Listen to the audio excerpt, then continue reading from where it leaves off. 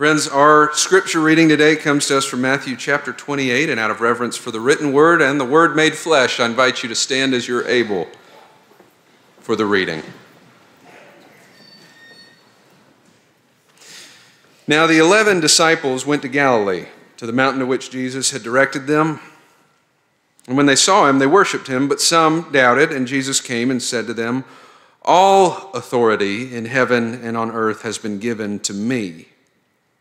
Go therefore and make disciples of all nations, baptizing them in the name of the Father and of the Son and of the Holy Spirit, and teaching them to obey everything that I have commanded you. And remember, I am with you always to the end of the age."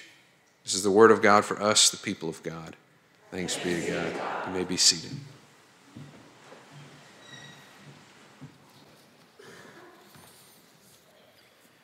Well, thank you, Andrew, for our scripture reading this morning, and a big thank you to Dawn and Caitlin and the Chancel Choir. They already heard me say that at 8:30, but I still mean it. Thank you for leading us in worship this morning. A few years ago, I was up in Ohio for Christmas break with Caroline's side of the family, and I had a 4-year-old nephew there with me at the time, Declan. And we were playing this game with the grandparent toys that come out of the attic. You know the sort. And it was a simple game. He was just handing me a toy, and I would just say, "Well, what's this one?" And he would say, "Oh, that's a monster truck." And he would describe it, and then he'd hand me another one. I'd say, "What's this one?" And he'd say, "That's a horse." And he'd tell me about it.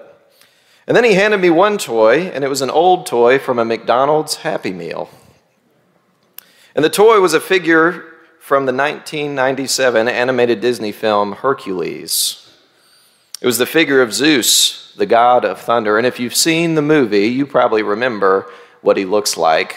He's got orange skin, wearing a toga, a long white beard, long white hair. And this particular figurine had its arm cocked back like this, holding 3 lightning bolts in its arm with its muscles flexed, ready to strike and smite. And I knew that my nephew Declan had no idea who this was, because he'd never seen this movie. But I asked him anyway, "Declan, who's this?" And he looked at me like I was being so dumb. And he said, "Well, that's Big Bad Jesus."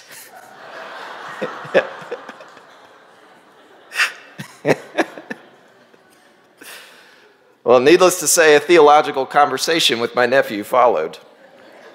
And this conversation took what seems to be the typical form of discourse of the historic church. We divided into 2 teams and argued about it. One side being team big, bad, powerful Jesus, and one side being team merciful, loving Jesus. And I got to be honest with you, team big, bad Jesus made some good points. Jesus must have lightning and strength to be able to conquer the evil of the world. Jesus can't be seen as weak. But ultimately, you'll be happy to know that me, along with Team Merciful Jesus, won this debate. Team Merciful Jesus arose victorious. It was easy in this instance because he was a child. But it was still an important victory nonetheless. It's funny because we often think about our deepest church beliefs and doctrines being thought up by these philosophers somewhere in an ivory tower, surrounded by leather-bound books and talking with each other.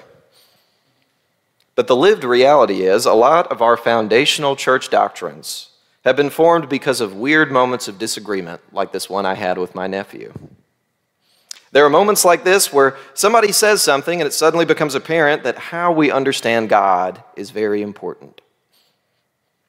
A professor where I went to seminary, Dr. Thomas Long, reminded us that many foundational parts of our doctrines and beliefs weren't thought up by these far-off thinkers, but instead, he said, most of these doctrines are formed like river bridges built by armies. That is to say, they are assembled on the fly in seasons of need and are crafted in the field to bear the weight of a people who are marching on a mission. In other words, these doctrines are often formed because they have to be formed right there in that moment. Just like I had to explain to my nephew that Jesus doesn't throw lightning bolts at people. This is how the church works and how it always has. Well, today, I don't know if you knew this, but it's Trinity Sunday. Today is a Sunday that celebrates one of the most important doctrines that we have as Christians, the doctrine of the Holy Trinity, the Almighty Creator, the only begotten Son, and the Holy Spirit, 3 in 1 and 1 in 3. And I'll be the first to admit that the Holy Trinity may seem like this amorphous, difficult to understand thing. How can God be 3 and God be 1 at the same time? And why do we have to make it so confusing? And it is confusing. John Wesley, the founder of the Methodist movement that eventually became our denomination, he says, and I quote, "Bring me a worm that can comprehend a man, and I'll show you a man that can comprehend the triune God." It's difficult to understand. It's confusing. And if we can't fully understand it, then who even cares? Right? Why is it even important to try? Well, to understand why it's important, we have to go back to a moment in the early church. Similar to my nephew, someone had said something that made everyone pause and think and say, yeah, what do we believe about that? You see, here was the problem. When we read our scripture passage today from Matthew, Jesus commands the disciples to go and make disciples of all nations, baptizing them in the name of the who? Yes. But even Matthew, as he wrote this down, had never heard of anything called the Trinity. He knew that the Father, the Son, and the Holy Spirit were revered and holy and supremely important to what we believe, but beyond that, if you asked him, he'd say, I don't know. Well, fast forward a couple hundred years. In the 4th century, about 1700 years ago, there was a man named Arius. Arius was well-liked. He was handsome. He was a great public speaker and very popular with the people. And one day, Arius said something that made everyone stop and think and ask, what do we believe about that? Arius preached a sermon, and in that sermon, he said that Jesus was created by God, just like everything else.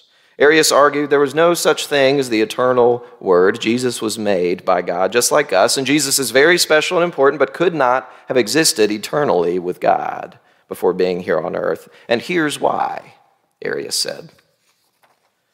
We believe God is perfect and all-powerful, don't we? Which means God can never need anything, because if God ever needed anything, God wouldn't be all-powerful. And so he said, if God was in a relationship with another being for all eternity, that would mean God was relying on someone else. That would mean God wasn't self-sustaining, independent, and all-powerful, and therefore, Arius said, there must just be God the Father. Jesus and the Holy Spirit are important, but they can't be God too. And he ended his sermon like this: if God relied on someone else eternally, that would mean God is weak. And lots of people loved what Arius had to say. Yeah, that makes a lot of sense, they responded. God can't be weak. And this makes things a lot easier to explain to everybody anyway. We don't have to talk about a triune God. Let's just go with that. And it could have stayed that way. We wouldn't have said the Apostles' Creed in church today. We wouldn't have sang the doxology together. But there was another voice that spoke up and said, wait.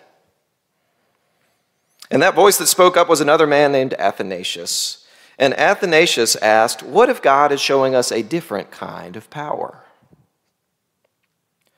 What if God always, for all eternity, has been in a relationship? What if the Father and the Son were always together, always giving and receiving? What if there's a different kind of love and power that God is made of? And so, if you can believe it, the church took its typical form of discourse. It divided into two teams and argued about the issue. There was Team Father Only, who rallied behind Arius, and then Team Trinity, who rallied behind Athanasius. And this side said, God can't be relying on someone else. That would be weak.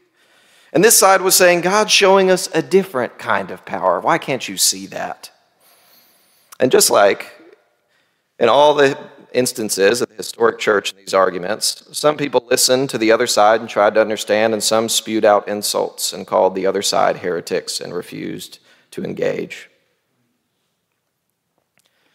Well, years went by, and at the end of the day, spoiler alert, Team Trinity won over the debate. The church affirmed a belief that we now cherish and celebrate so dearly, that the Father, Son, and Holy Spirit have always existed together in three parts but one, always in relationship in a divine dance of unity with one another. My favorite analogy for this is thinking of it like a beautiful tree, with roots and a trunk and branches, all made of the same thing, but all doing distinct roles to bring about life. And that Trinity is very good news for us today. Why? Because the Trinity shows us that perfect power is not self-reliance or being independent or having enough power to never rely on someone else and do things your own way, but instead it shows us that always, for all eternally, perfect power has always been giving and in relationship. Perfect power has always been living in love.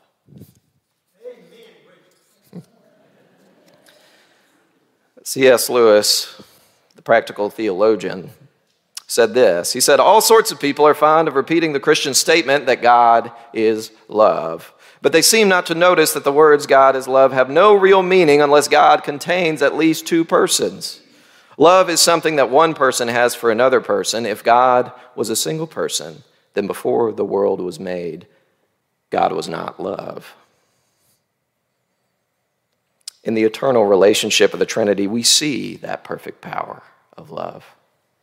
We see the perfect power of love when God creates the world in the book of Genesis, when the Spirit hovers over the waters and the Son is present with God as the Word, with all things being created through him. We see the perfect power of love when God speaks to God's self and says, let us create mankind in our image.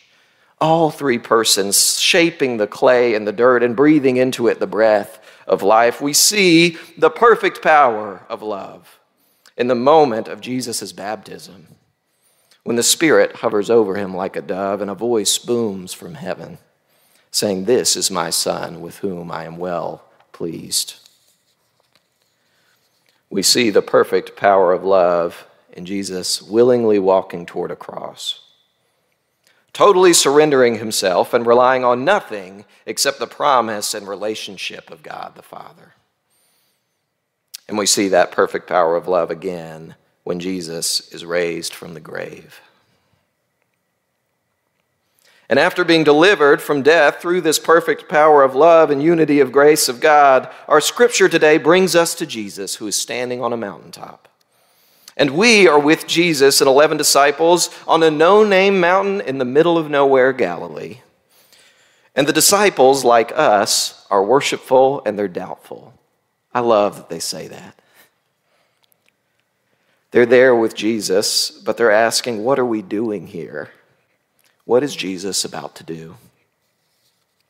But Jesus is smiling. Because this beautiful relationship in the Trinity, that perfect power of love with one another that he has eternally shared, that authority and perfect power is about to be shared again. And Jesus speaks the final words of the Gospel of Matthew. All authority on heaven and on earth has been given to me. And I'm going to share it with you, and remember, I am with you always to the end of the age. I want to close with an image. There's this great painting called The Trinity by an iconographer named Andrei Rublev. And if you turn your attention to the screen in the sanctuary, you can, just kidding. I'm just making sure you're awake. I know that's a touchy subject. But I want you to picture this painting in your mind's eye. The painting, it's all painted in gold with some other colors mixed in, and it's all three persons of the Trinity, the Father, Son, and Holy Spirit, sitting around a table. And on this table, they're all looking each other in the eyes, and on the table is a bowl of common food that they're sharing together. But the most interesting part of this ancient painting is that there is a fourth spot just at the bottom of the table where there is no paint.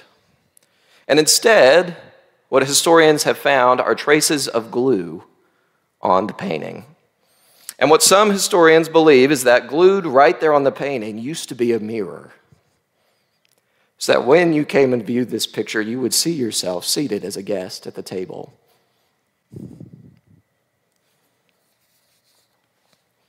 We are invited to come to that table today, to share in that wonderful, eternal relationship as co-heirs with Christ, that perfect power of love with God himself. And as we come to the communion table today, I hope that you see them. I hope that you feel and experience them, and I hope that you can receive this grace that is beyond anything that we can comprehend or imagine. In the name of God, our Creator, our Redeemer, and our Sustainer. Amen.